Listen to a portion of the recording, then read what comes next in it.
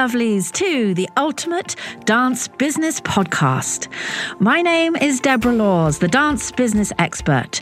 My passion is to help you turn your passion into profit while guiding you to work less and earn more. I'm super excited to share interviews with you that I know will inspire and motivate you in your schools, as well as my solo shows where I shall be sharing some great tips and strategies. So if you love the show, please do remember to review, subscribe, and share it with your fellow dance boss friends. So let's get stuck into the business of dance. Hey everybody, so today I am interviewing Denise Duffield-Thomas. Now Denise is known as the money mentor expert, and she helps online entrepreneurs make money and change the world. She helps entrepreneurs and business owners just like you to charge premium prices by releasing the fear around money and create first-class lives. Her books, Lucky Bitch, Get Rich Lucky Bitch, Chillpreneur, and her newest book, Chill and Prosper, give a fresh and funny roadmap to living a life of abundance without burnout. Her Money Bootcamp has helped over 8,500 students from all around the world. And Denise likes to describe herself as the lazy introvert. She's a Hay House author and an unbusy mum of 3. She owns Rose Farm and lives by the beach in sunny Australia. Now, Denise is one of, if not the favourite author, and I have all her books on my shelves. Her books and her podcast have literally changed my whole outlook on running a business. And I cannot wait to share this wonderful, fun interview that I had with Denise, which I think you're going to love.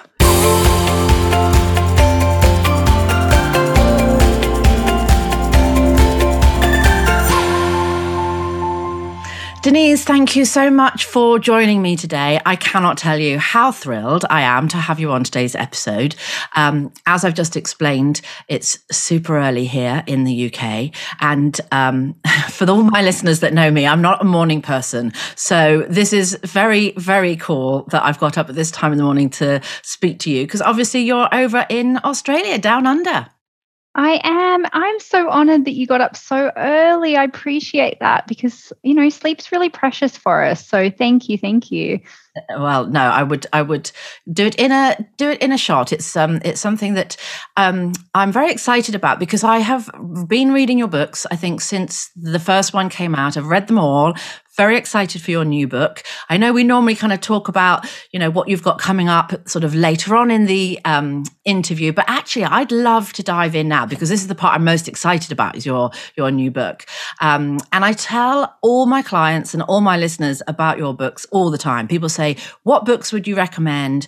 And yours is always the first. In fact, your books and also Mike Michalowicz's books. And he was my first, Mike. He was my very first podcast interview. So to have got you both on my show in the first couple of months is just like dream for me. So the books, I mean, what can I say? They've been pretty life-changing for me, actually. And for those of you listening that haven't read or come across Denise's books before, they are something that I think every entrepreneur, or in my industry, every, dance school boss, needs to grab copies of because, I often talk, Denise, about, how important our mindset is in business. There's always a figure that goes around, Absolutely. Isn't it? 80% mindset, 20% what you do in implementation.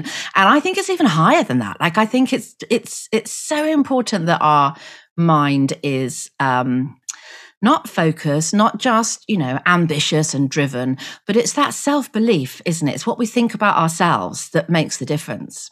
It's all the difference because everything else nowadays you can get a course on, you can find a checklist, you can find information online for free.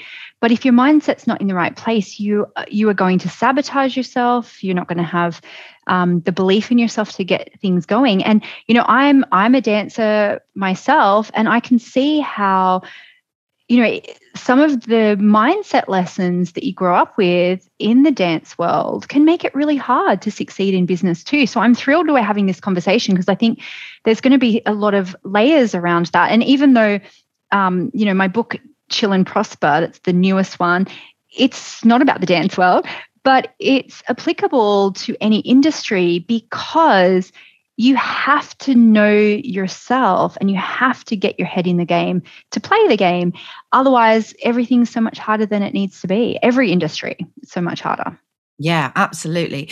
And with the books that you've written already, like I try and say, people say to me, well, which one should I start with?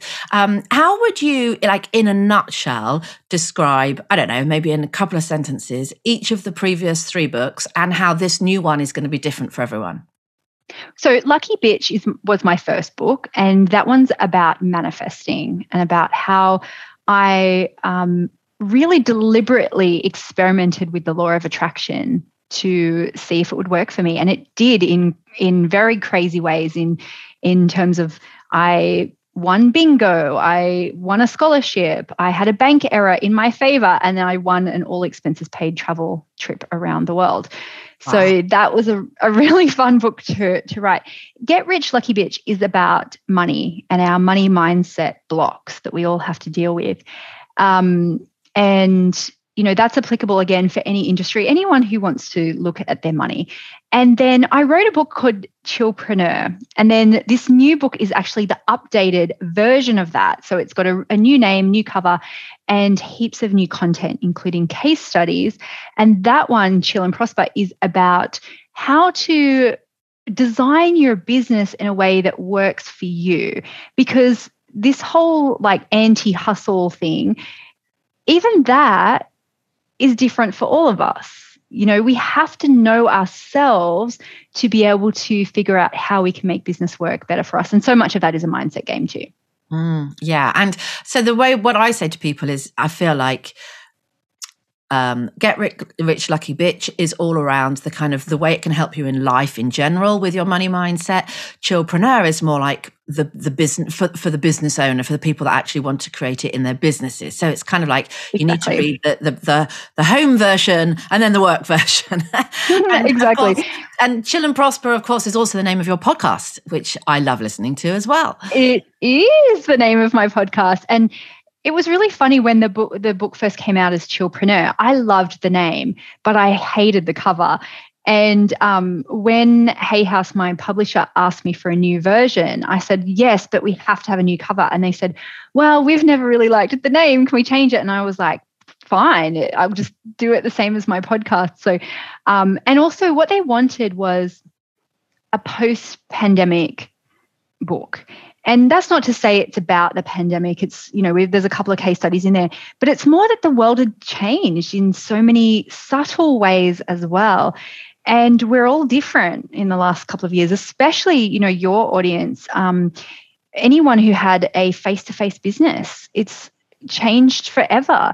And so that's why it just needed an update to acknowledge the realities of where we're at. But also people are asking me for case studies all the time of how does it work in my industry? How does it work in my industry? So there's a lot of different people in there talking about how they've been able to embrace more ease in their business, because sometimes that is a mindset game, right? We feel like we have to do everything ourselves. We feel like we have to work really hard or we don't deserve it. And so often the ease part of it can be really hard for us to get our heads around.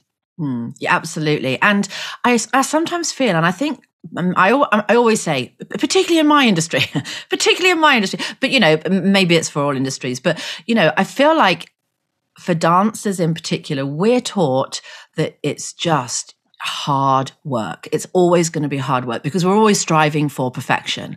And so I think when that translates to people that are working in the arts and in my industry, but in running a business, they still feel like they've got to graft like round the clock. It's not going to be successful if they're not, constantly kind of striving and hustling and, or I almost feel like we make it hard for ourselves because we think it should be hard. Well, I've got 2 stories in the book about this for dancers in particular. One is this mindset that we've been brought up with is always the show must go on. And I realized that can be a double-edged sword for us. One, it gives us an amazing work ethic. And, you just learn from a young age to be unflustered if things go wrong. And that's great. I love that about the dance world. I think where it becomes too hard for us is, one, we feel like we have to do everything, no matter what. And so I see people in all industries, but particularly in the dance world too, they have to do everything themselves. They have to muck in.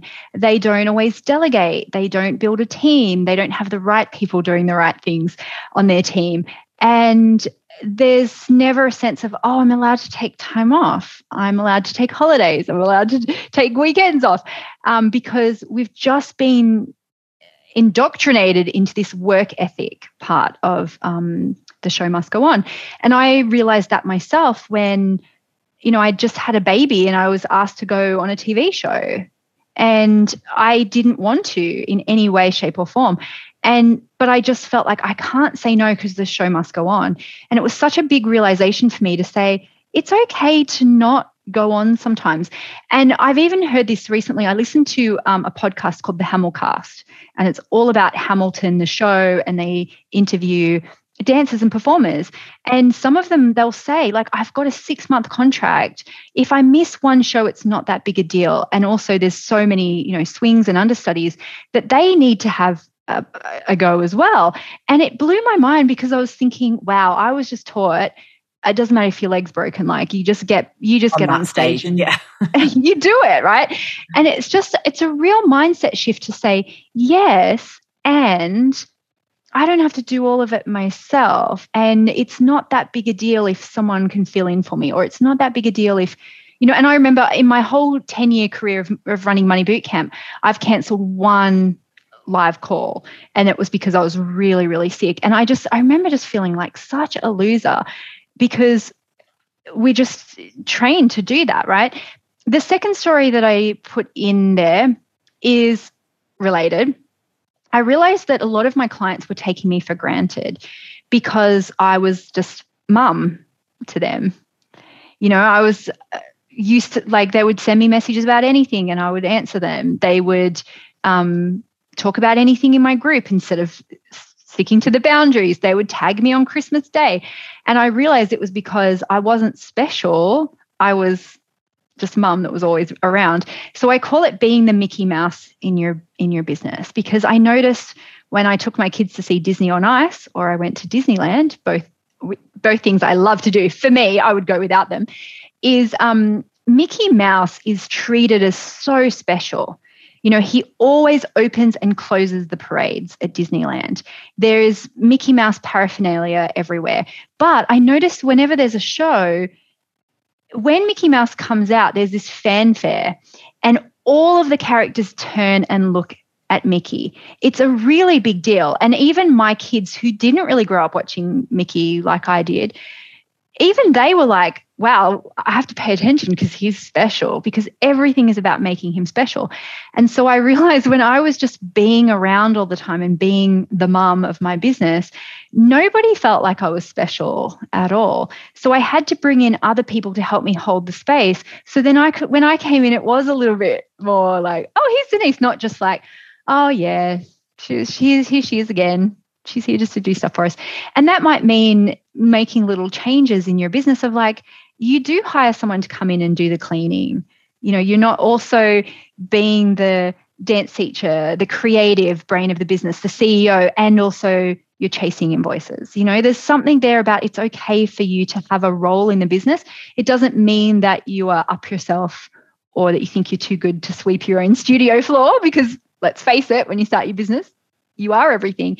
But there's just this little sense there that we can harness as performers to understand that there is a reason why the top performer gets their own dressing room. Even if you're like, yeah, it's fine. I've changed in my car before. I'm not too good to do it again.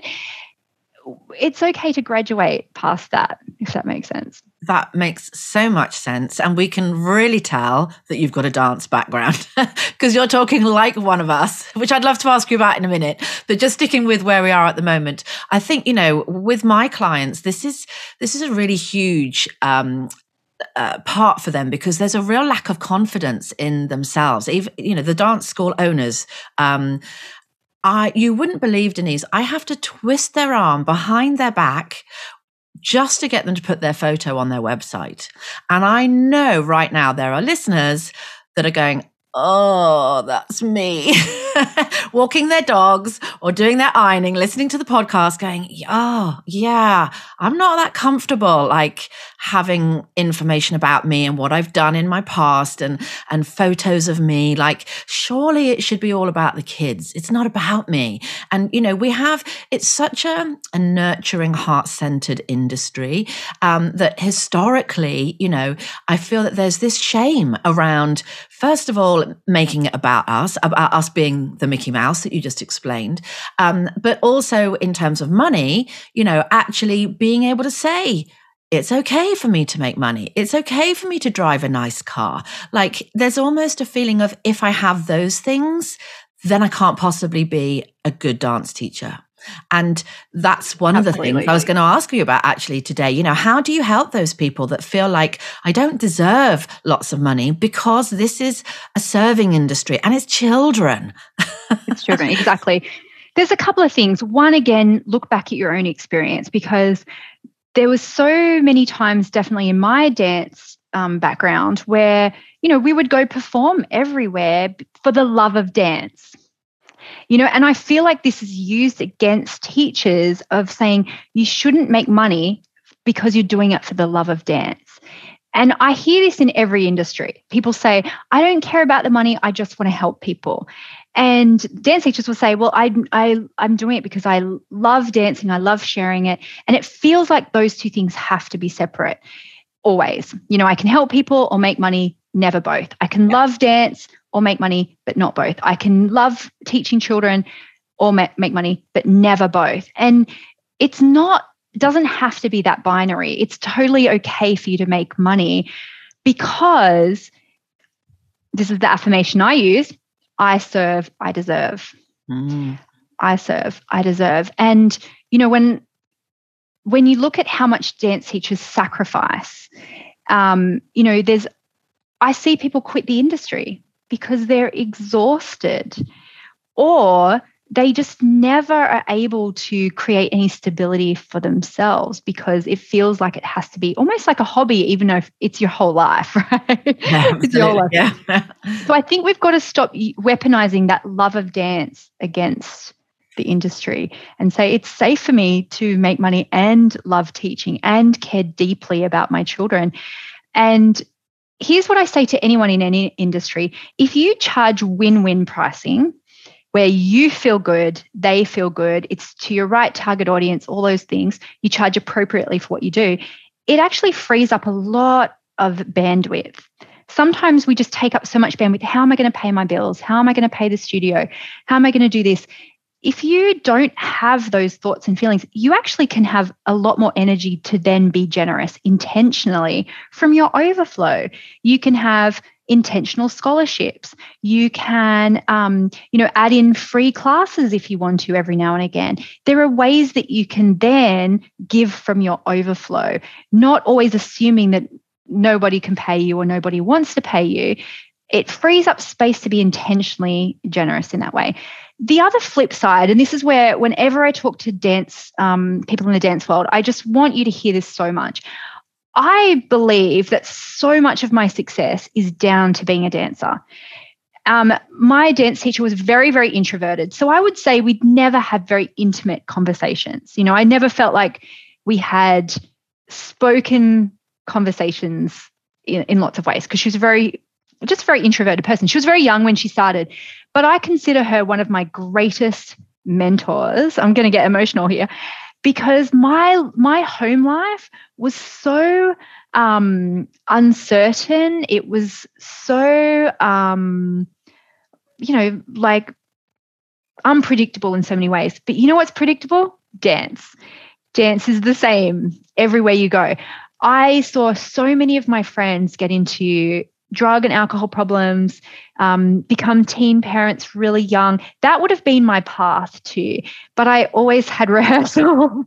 I always had dancing. And we weren't the best studio where we lived, but it was such a safe space for me. And so whenever my mum still complains about the cost of dancing, by the way, occasionally. So I understand the push-pull sometimes that teachers have with parents. But I've said to my mum, I said, you should actually get down on your knees and thank Simone. So Simone Mann is my dance teacher from Simone School of Performing Arts on the Central Coast in New South Wales. Because without her influence, I would be in a very different place today. And again, I don't think we've ever had a really deep and meaningful conversation, but she didn't need to. And I think that's the thing that so many dance teachers have never considered, that the leadership skills, the professionalism, the safe space, that is so valuable for the rest of their lives. And I haven't done regular dance lessons for 20 years. Honestly, it informs every part of who I am today. That's so beautiful. And I know that everybody listening, will be listening to that. And some people know this, some people appreciate that. But sometimes we forget as well, and I think, going back to the start of this thread, which was, how do we charge, what we're worth? I think sometimes we've got to remind ourselves of what you've just said, of what it is exactly that we do that's so worthwhile. And what I teach a lot of my clients comes directly from your books and things I've learned from you, which is what you've already covered actually, which is this whole pretext that, the more we earn, we don't have to go and spend it on a pair of Louboutins.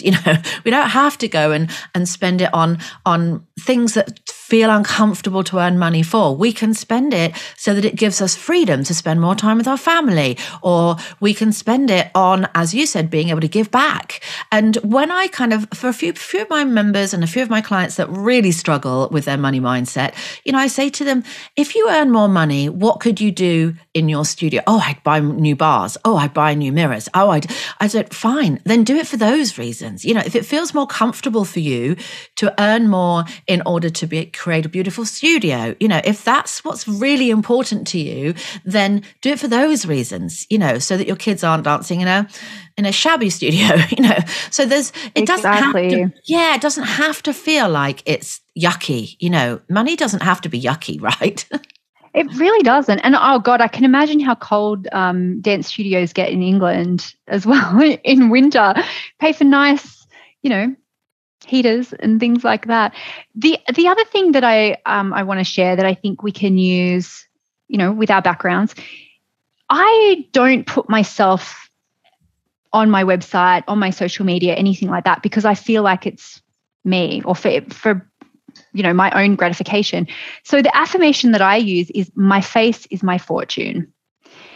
And I actually think this is great from performers, because I don't necessarily get up and put hair and makeup on for myself, but it helps me to do it in my business, because I know that people want to see a representation, so I don't think, oh, cool, Denise works for me, Denise, lucky bitch, Denise Chilpreneur, she works for me. And it's not like it's a fake construct, but it's also a role that I play in some ways, because I know it's important to people to see someone real, stand up and say things. That's why people connect to businesses and stories. And so when I do podcasts, I get up and I put on makeup, I put on some hair, I literally put on hair extensions, because it's part of that ritual for me of remembering when I would put on my dance costume, put on my makeup, get ready to perform. I'm not taking it personally and thinking, this is me showing up as myself. It's a character in some ways. And so people want to see who's teaching their children sometimes. And a photo on your website might help. Being, showing your students online, showing yourself online, talking about what you do isn't being too big for your boots. It's just helping people see why would they want to do it? And marketing is performance in so many ways. Yeah, absolutely. And, we've been talking a little bit today about confidence, showing up confidently. And if you can't, if people are looking, who is this business owner? Who runs this school? What does she look like? And you're not there, like, we're going to be teaching confidence to the kids. And yet we're putting out there, I'm not confident enough to show up and be on my social media or to be in a photo. I like to hide in the back. It's all about the kids. But we're not then projecting that we're teaching confidence because we're not able to do that for ourselves. Absolutely. And so I've got 2 girls and a boy. And of course I wanted them to do dancing because I enjoyed it so much. But I was very intentional about finding a studio because I wanted to make sure that it worked for me. If this is going to be part of my life as well as a dance mum, it has to work for me just as much as my kids. And so the amount of research that I was trying to do, but it's very hard because a lot of dance studios, they don't have good websites. They don't have any information. They don't make it easy to find out. And I was trying to find out things like, what's the parking situation like? Because I thought, again, if this is going to be my life, if my kids are going to end up doing as much dancing as I did, and I'm driving to a studio all the time, it needs to have decent parking. Who are the teachers? Who else is teaching? Do they have things on their website about child protection? Do they take that part seriously? Are they serious about technique? And I have to tell you, Deb, I went to 3 dance concerts for kids that I didn't even know a single person because it was so important to me. I wanted to see, what's their choreography like? What are their costumes like? Are they wearing teeny tiny little costumes? Are they doing age-appropriate routines? That's the sort of stuff that people are going to be researching. And it doesn't mean you have to have plastered all over about yourself. But I see the same symptom again of being shy and not wanting to share things about the studio. And I'm telling you, people are out there looking because they want it to be easy. Oh, absolutely. And, people that are in my membership will be kind of smiling and laughing at this stage because all those things you've just said are all the things that I'm constantly hammering home. If it's not convenient, if they can't get all the information they need in 3 clicks, then they're just going to go and look somewhere else. But actually, you're absolutely right. Websites generally are like the bane of a dance teacher's life. Like, what dance teacher wants to spend any amount of time, faffing around with websites and technology? But it's a business. We're running businesses and we have to serve customers, and people coming to find us are potential customers. If they can't find you, if it's not great, if it's not easy, if it's not slick, then, they just go somewhere else like they would in any other business. And one of the things Absolutely. I'm always arguing about is, do we have our pricing on our website? To me, it's a no-brainer. Of course you do. Why do you not want people to have that information? If you don't have your pricing on your website, it's just a barrier. It's a barrier to entry. I went to buy a kitchen table a year ago, and I wanted something a little bit different, and I spent quite a while, sort of searching for what I wanted, found this gorgeous site, perfect bespoke tables that I was looking for. I was like, oh, these are amazing. This is what I've been spending the last hour searching for. Apply for prices, not a price anywhere on the website. And I was so disappointed because I was ready to buy. I was ready to get my order in. And I thought, I'm not doing that. I can't be bothered to ask for prices and then get into a big backwards and forwards on emails. So I just carried on looking and went somewhere else. And so when people say, oh, but nobody else puts their prices on a website, it feels uncomfortable. I kind of gently ask them, why does it feel uncomfortable? Why would you not want your price on your website? Well, nobody else does. Yeah, but how is somebody that's buying in the 21st century going to take that next step if they already feel from you that there's a pushback about money? Oh, we're uncomfortable. We're uncomfortable saying how much our fees are going to be. What if another dance school sees our fees? I'm like, what if they do? It's a bizarre concept, isn't it, that we have? Well, you know what? I think so many entrepreneurs have that collectively. And I would say in England, there's a greater layer for this. And it is that it's impolite to talk about things like money. I think in Australia, in America, for example, it's a little bit, it's okay to be a bit more open, a bit more crude in a way sometimes about those things. But I do see a lot of my English clients, there is this thing of it's just not polite to talk about money. And then, of course, if there's that extra layer of, and it should be about the love of dance. Honestly, I've heard some people think that they should not make profit out of something like a dance school, which is ridiculous, because of course you should make a healthy profit, as much profit as you would like.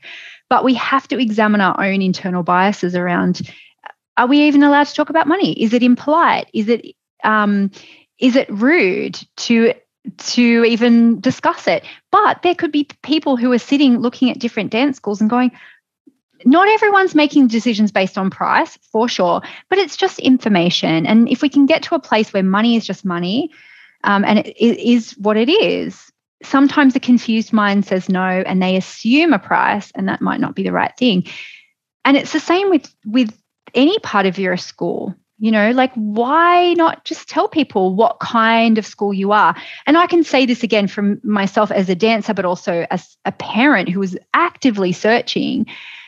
It is so interesting to me now. Like when I was dancing, it was just like, that school's kind of the bitchy school, and that's the school that's more ballet, and that's the friendly school.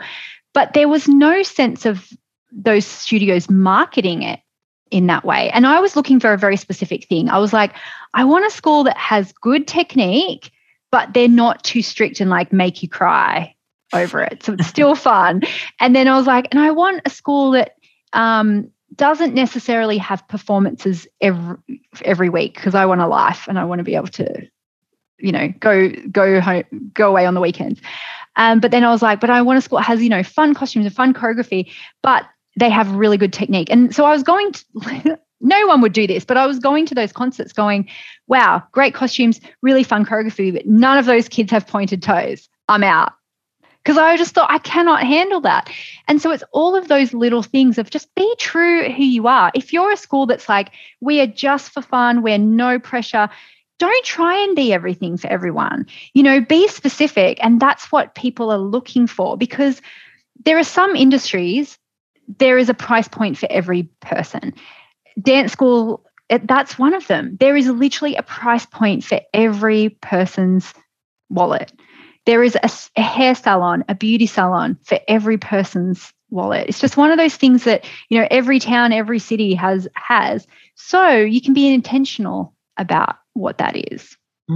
Yeah. And I mean, one of the things, I don't know how you feel about this, but one of the things that I coach my clients is, if you genuinely feel that in your area and the schools around you that your school is the best, that you deliver the best classes, your teachers are the best trained, like you class yourself as being up there, then you need to price yourself accordingly, because people, you can go to the local supermarket and buy a pair of trainers for £20, or you can go and buy a really good quality, probably a branded name, for over £100. And generally people do associate pricing with quality and what you're going to get. You pay for what you get. That's something that we're all taught. And so if you are the very best, people will expect that your price is going to be the very best. So when people say to me, I think my pricing's really good, I don't think I need to alter my pricing, like I'm one of the cheapest around, I kind of go, ugh. And they're like, what? I'm like, we kind of want to flip that around a little bit, because when you're saying I'm one of the cheapest around, you're also putting out there, I'm probably therefore one of the worst schools around. And people don't always realize that comes across like that to people that are looking for a school. Absolutely. Pricing is so much about perception. And of course, you've got to make sure that you're looking at your prices is this covering my costs and profit and my time, right? Because so many dance teachers don't even consider their time as part of that. It's like a free cost. But if you were hiring someone to take over your class, that would have a cost associated with it, and you're allowed to have profit onto that. So you're totally right, though. It is about perception in so many ways. And I know this for myself. When I see something that's too cheap, I'm suspicious all the time. And we think that everybody chooses things on price, and they don't. And as I said, if you are charging appropriately for what you do and you've built in enough profit, then you can have scholarship programs.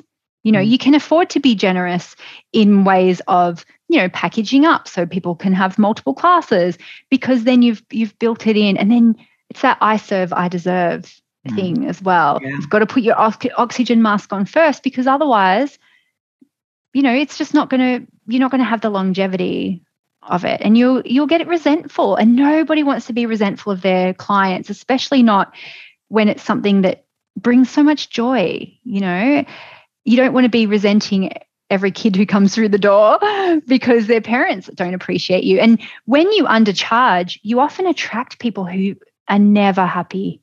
They never appreciate it anyway.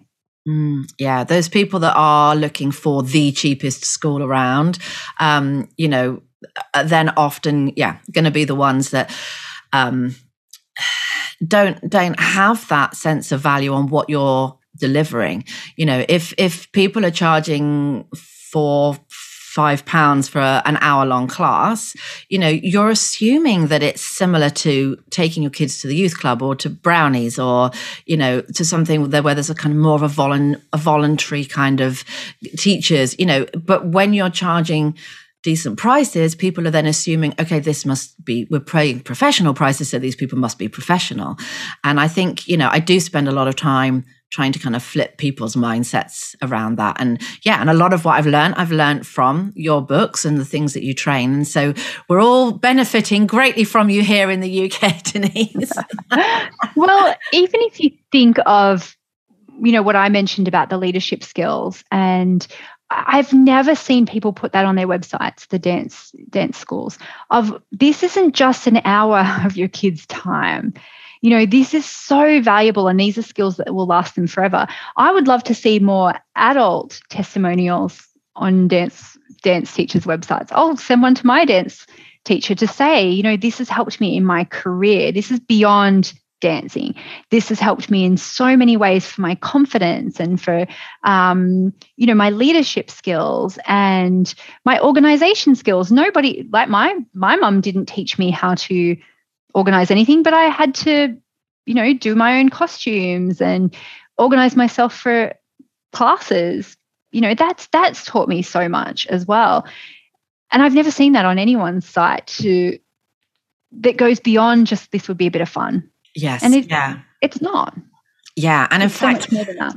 Totally. Yeah. And in fact, one of the last shows that I did, the last show that I did before, just a couple of years ago, I passed my school on to somebody else.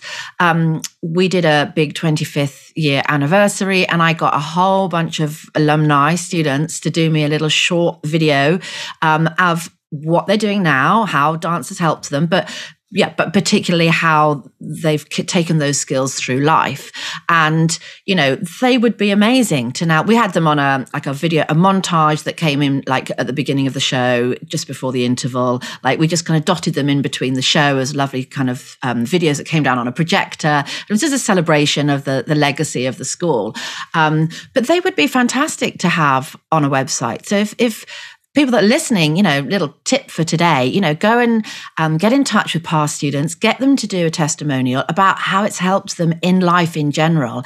And stick it on your website, have those testimonials so that people can actually see. Absolutely. Wow, actually, we're not paying for childcare here. We're paying for life skills. No, absolutely. And you know what I think is even more important now than it was when I was dancing is the bullying aspect and the online aspect, because I know when there was things going on in my friendship group, as there always is, dancing was always a place where I had friends outside of school, and there was no bullying, there was no anything to think about for those hours that I was there. And now more than ever, kids need a respite from that. They need a respite from what's going on at school, from online stuff, from all of that bullying that can happen. And I want my kids to have friends outside of their classroom as well. So then there's always someone else. And, I'm friends today with those girls that I did dancing with. We never were at the same school together. And I think, there's some marketing aspects to be done around that too. You can write articles about it. You can put that in your newsletter to say, like, this is a safe space for your kid to come and have other friends and interests outside of school, so they're not just sitting on their iPad, if you're worried about things like that. That honestly was so helpful for me. And the internet wasn't even around when I was in high school. Yeah, very powerful messages, I think, to your current parents when we're trying to hang on to them and they're thinking, do we pay another term's fees? Maybe they could go and try something else, So to have those nice little gentle reminders, drip feeding those reminders into newsletters, like you said, but then also as marketing tools. Fantastic tips we're giving everybody today. Yes, and I'm sure you already talk about this with your students, but the thing that flabbergasts me often is how the school that my kid goes to, amazing in so many ways, they're like professional teachers, blah, blah, but their payment systems are so bad. They don't have any direct payment. They send out one reminder in January at the start of the year, and then they never remind you again. And I'm always in week 3 or 4 going, have I paid my fees? I can't even remember. Oh, how much is it again? I have to go back to that thing. And I think there's no excuse now when there's so many great tools and technology and things like that. There's no excuse for not making it easy for people to pay you. Absolutely. Yeah. I mean, it's a huge part of what I try to help people with. I have a whole 10-week course around this, helping them get onto a more automated system that's actually not just for them to run their business more slick, but more for the clients, actually, for their students and their families. Make it easy. Absolutely. And, somebody said to me, a business mentor of mine said to me a couple of years ago, the one thing, sadly, that is the driving factor of whether people will come to your studio or someone else isn't necessarily where you trained, isn't necessarily your pricing, isn't even necessarily how nice your studios is. It's how convenient it is for them. And it's convenient. Convenience in terms of, like you mentioned earlier, can I park? Am I going to have to walk 500 yards in the rain every time I bring my kid to dance? Is it easy to pay? Am I going to constantly be hassled for payments because I'm the parent that always forgets to get my checkbook out? Not that we have checkbooks anymore, but it's convenience. And in my membership, we do a monthly training. And I did a whole training on how to make everything for your parents and students as convenient as possible. And people were like, oh, I never thought about that. Oh, I never thought that would be easier for them. So yeah. And I think even though you're from a dance background and you would be that dedicated mum that would be like, if it's the right school, like I will do anything. But even so, you're still saying, but the convenience is huge for me. It's right up there. So you know what? This is my dream, right? As well, if anyone wants to do this as an idea, adults classes at the same time as kids classes. That would be my dream, because if I have to drop them off anyway, I may as well do a 45-minute class too. So anyone, if you have adults classes, please make that happen, because I don't want to come back at 7:30 at night. That's when I want to watch TV. Yeah, absolutely. I mean, one of the things, because I ran several branches of my school across the southwest of the UK, but I also had a franchise, a theatre school that I purchased. And so that was a whole big chunk of time on a Saturday morning. The kids came for like 3 hours. And one year we decided to do like a flash mob parents dance. And the parents literally at the end, just before we did our kind of flowers and awards and stuff, at the end of our show, the parents just from the audience got up and started dancing, and the kids were like, didn't know anything about it. It was fantastic. It was, again, one of the last shows that I did before I sold my franchise. And so we had to do these rehearsals with these parents to learn this dance, and we didn't want the kids knowing about it. So they would drop their kids off, they'd go into their classes, and then the parents would all sneak into a little corridor around the corner where none of the kids knew that the parents were still there, and they'd do this hour's rehearsal leading up to the show. And so many of them said, can we not make this like a regular class? Because it's so easy. Like, we've dropped the kids off. We're only going to go and wander around, do our grocery shopping, or take the dog for a walk, or try and amuse our toddler whilst, Emily's in the theatre school for the next 3 hours. So we unfortunately didn't have any more premises because, as I said, we were in the corridor. So it wasn't that easy. But certainly people that have that space, what a great idea, maximize on. I would love it. I honestly would. But yeah, alas, no one does it. So there we go, everybody. There's several tips that you've got now. Denise, this has been so much fun. I could talk to you all day, but I do know that you're an incredibly busy person. What I quite like to finish with, if it's okay with you, is just a little bit of fun with a few kind of quick fire, silly questions. I don't know if that's okay with you, if you're up I with love it, but I have to warn you, often people try and do this with me and they're like, just a one-word answer. And I'm like, no, I have a whole story for this. No, but go ahead. We'll see how I'll try and. Okay. So here we go. I have to look at my notepad else I forget all of these.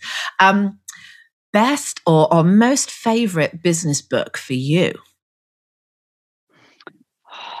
The one that changed my life, I think, the most was The 4-Hour Workweek by Tim Ferriss. I read that in my 20s, and it really informed for me how I wanted to run my business. So that was definitely the most influential.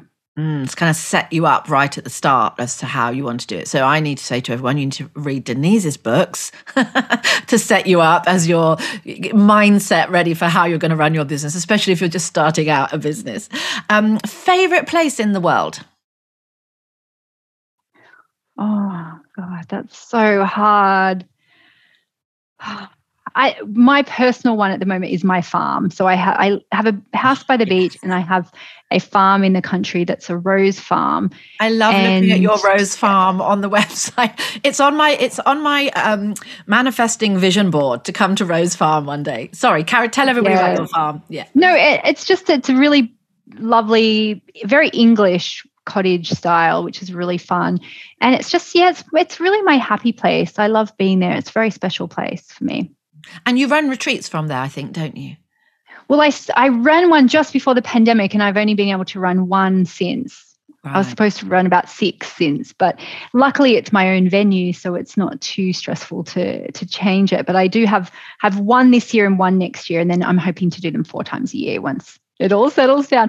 But I'm also renovating the barn so I can have a big conference there.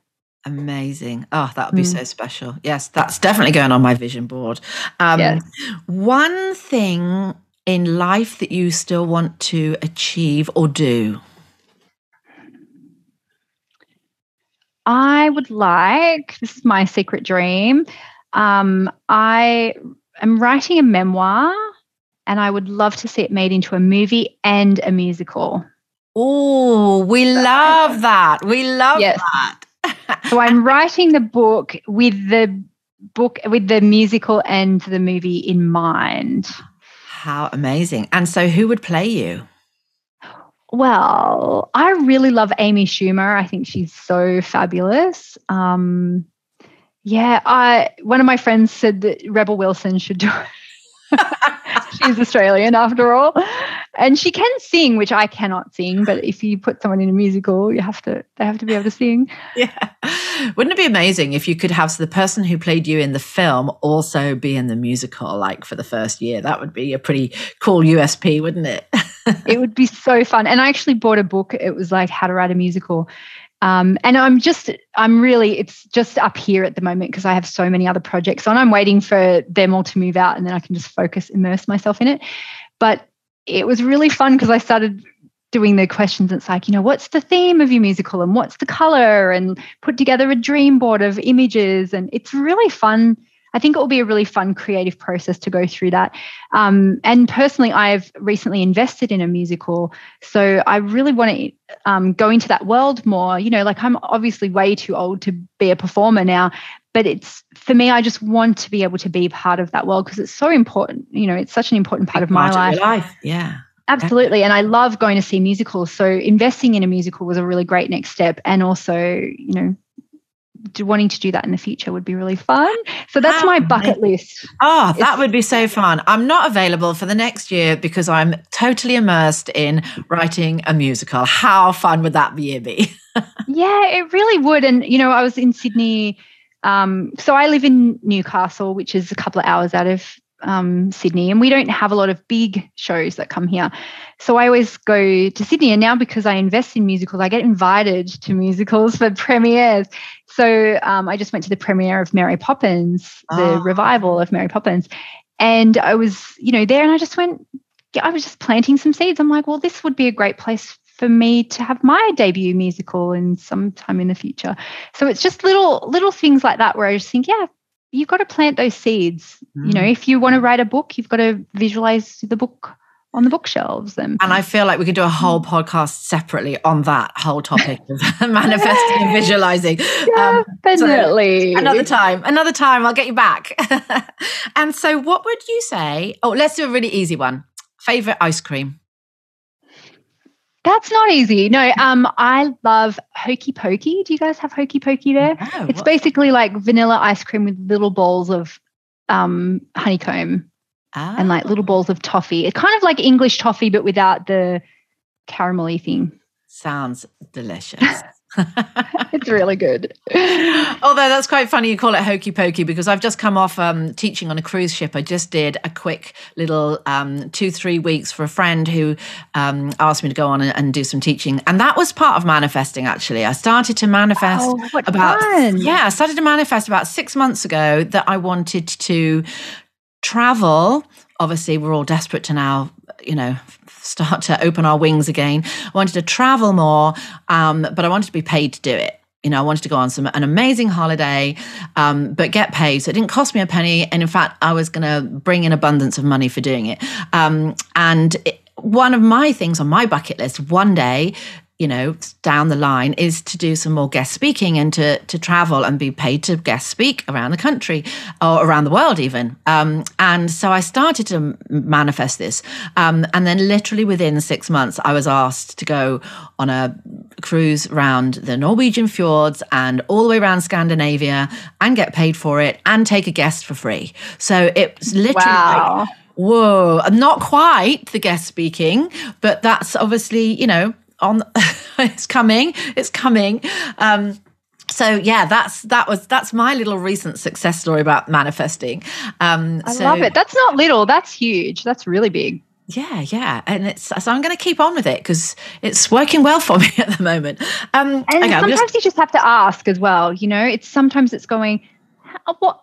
This is what I want, and articulating it is part of acknowledging that you even want that is big.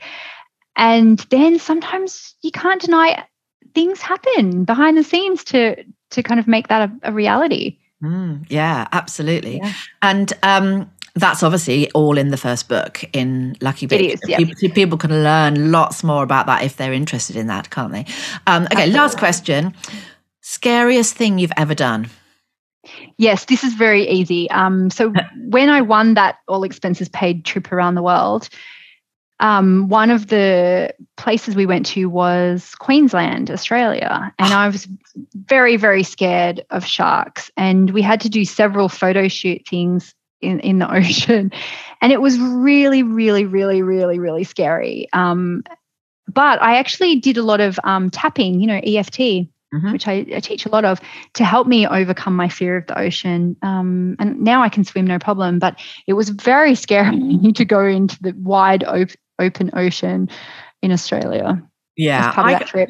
We can't get our heads around that here in the UK because we don't have anything scary. I've just come back from Costa Rica. I went on a fabulous retreat, a soul reset retreat in the middle of the jungle in Costa Rica, yoga and meditation and a whole load of stuff. And it was just fantastic. But the snakes, the bugs, the ants, and most of the people that went on the retreat were from America. And although they didn't have all the scary things, they still have quite a few. They were a lot of them from Texas. And they're like, yeah, we have scorpions and snakes and everything else. And I was like, the crazy English woman that was like running indoors because there was a mosquito. They just thought I was hysterical. And I was lucky enough to come to Australia a couple of years ago. My business coach was in Australia, and also to New Zealand. My best friend lives in New Zealand. But when I came to Australia, I went to one of the ladies that I was with on the business retreat was from Byron Bay. And she said, come and stay with me for a couple of days, because otherwise I was flying to Australia for literally 4 days, which is a bit bad. So I went and stayed in Byron Bay, and she took me all around, all along the coast. And she was literally like, so this is the beach where we have the most people die when they're surfing from sharks. And I'm like, what? Like people and really crocodiles too. Die. People actually die. Like I couldn't quite get my head around that. She's like, well, yeah, sharks. It was just a bit alien. Not my favorite thing. Yeah, I can understand why that would have been scary. But Denise, thank you so much. It's been so much fun chatting to you today. I'm sure everybody's got some great tips, some great, hopefully boosted the confidence a little bit, helped them with that mindset. I know I shall be shouting about your book everywhere. When can we start buying the new book? So you can pre-order it now. It comes out, I think, the 19th of July. And it will be in paperback and audio and Kindle as well. So people can pre-order that now and get bonuses now. So if you go to denisedt.com/prosper, as in chill and prosper, just prosper, there's a ton of pre-order bonuses there. And we're going to do a live book club in July, and we're going to have super, super fun. So even if you're listening to this some way time in the future, you'll still get bonuses. But if you pre-order it, there's some special stuff as well. Fantastic. Awesome. So I'm going to do a big push and let everybody know about that for you in the next couple of weeks. It means a lot to me for people in the dance world to buy it. And I'm sure one day in the future, there's definitely a dance business book in me, because I'm just so passionate about it. And I want everyone listening to know that you're allowed to love dance and still make money. Oh, thank you. And what a fabulous last sentence to finish on. Denise, thank you so much. We really appreciate having you with us today. Thanks, Deb.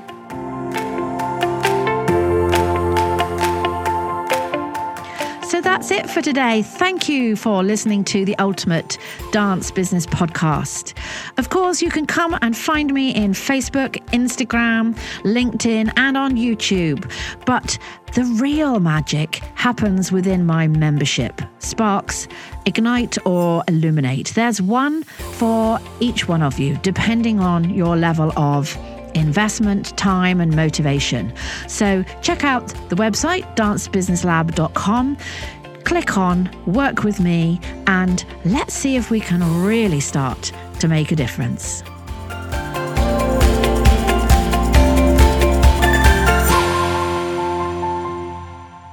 Are you looking to get precious time back in your life so you can make more time doing the things you love? DanceBiz is a class management and booking software from the lovely folk at Think Smart that will automate and streamline all your dance school admin. It's the perfect tool for all those tasks that just seem to take so long, and will help you to work smarter, not harder. Message me today, folks, and I can give you a code so you can get 2 months free.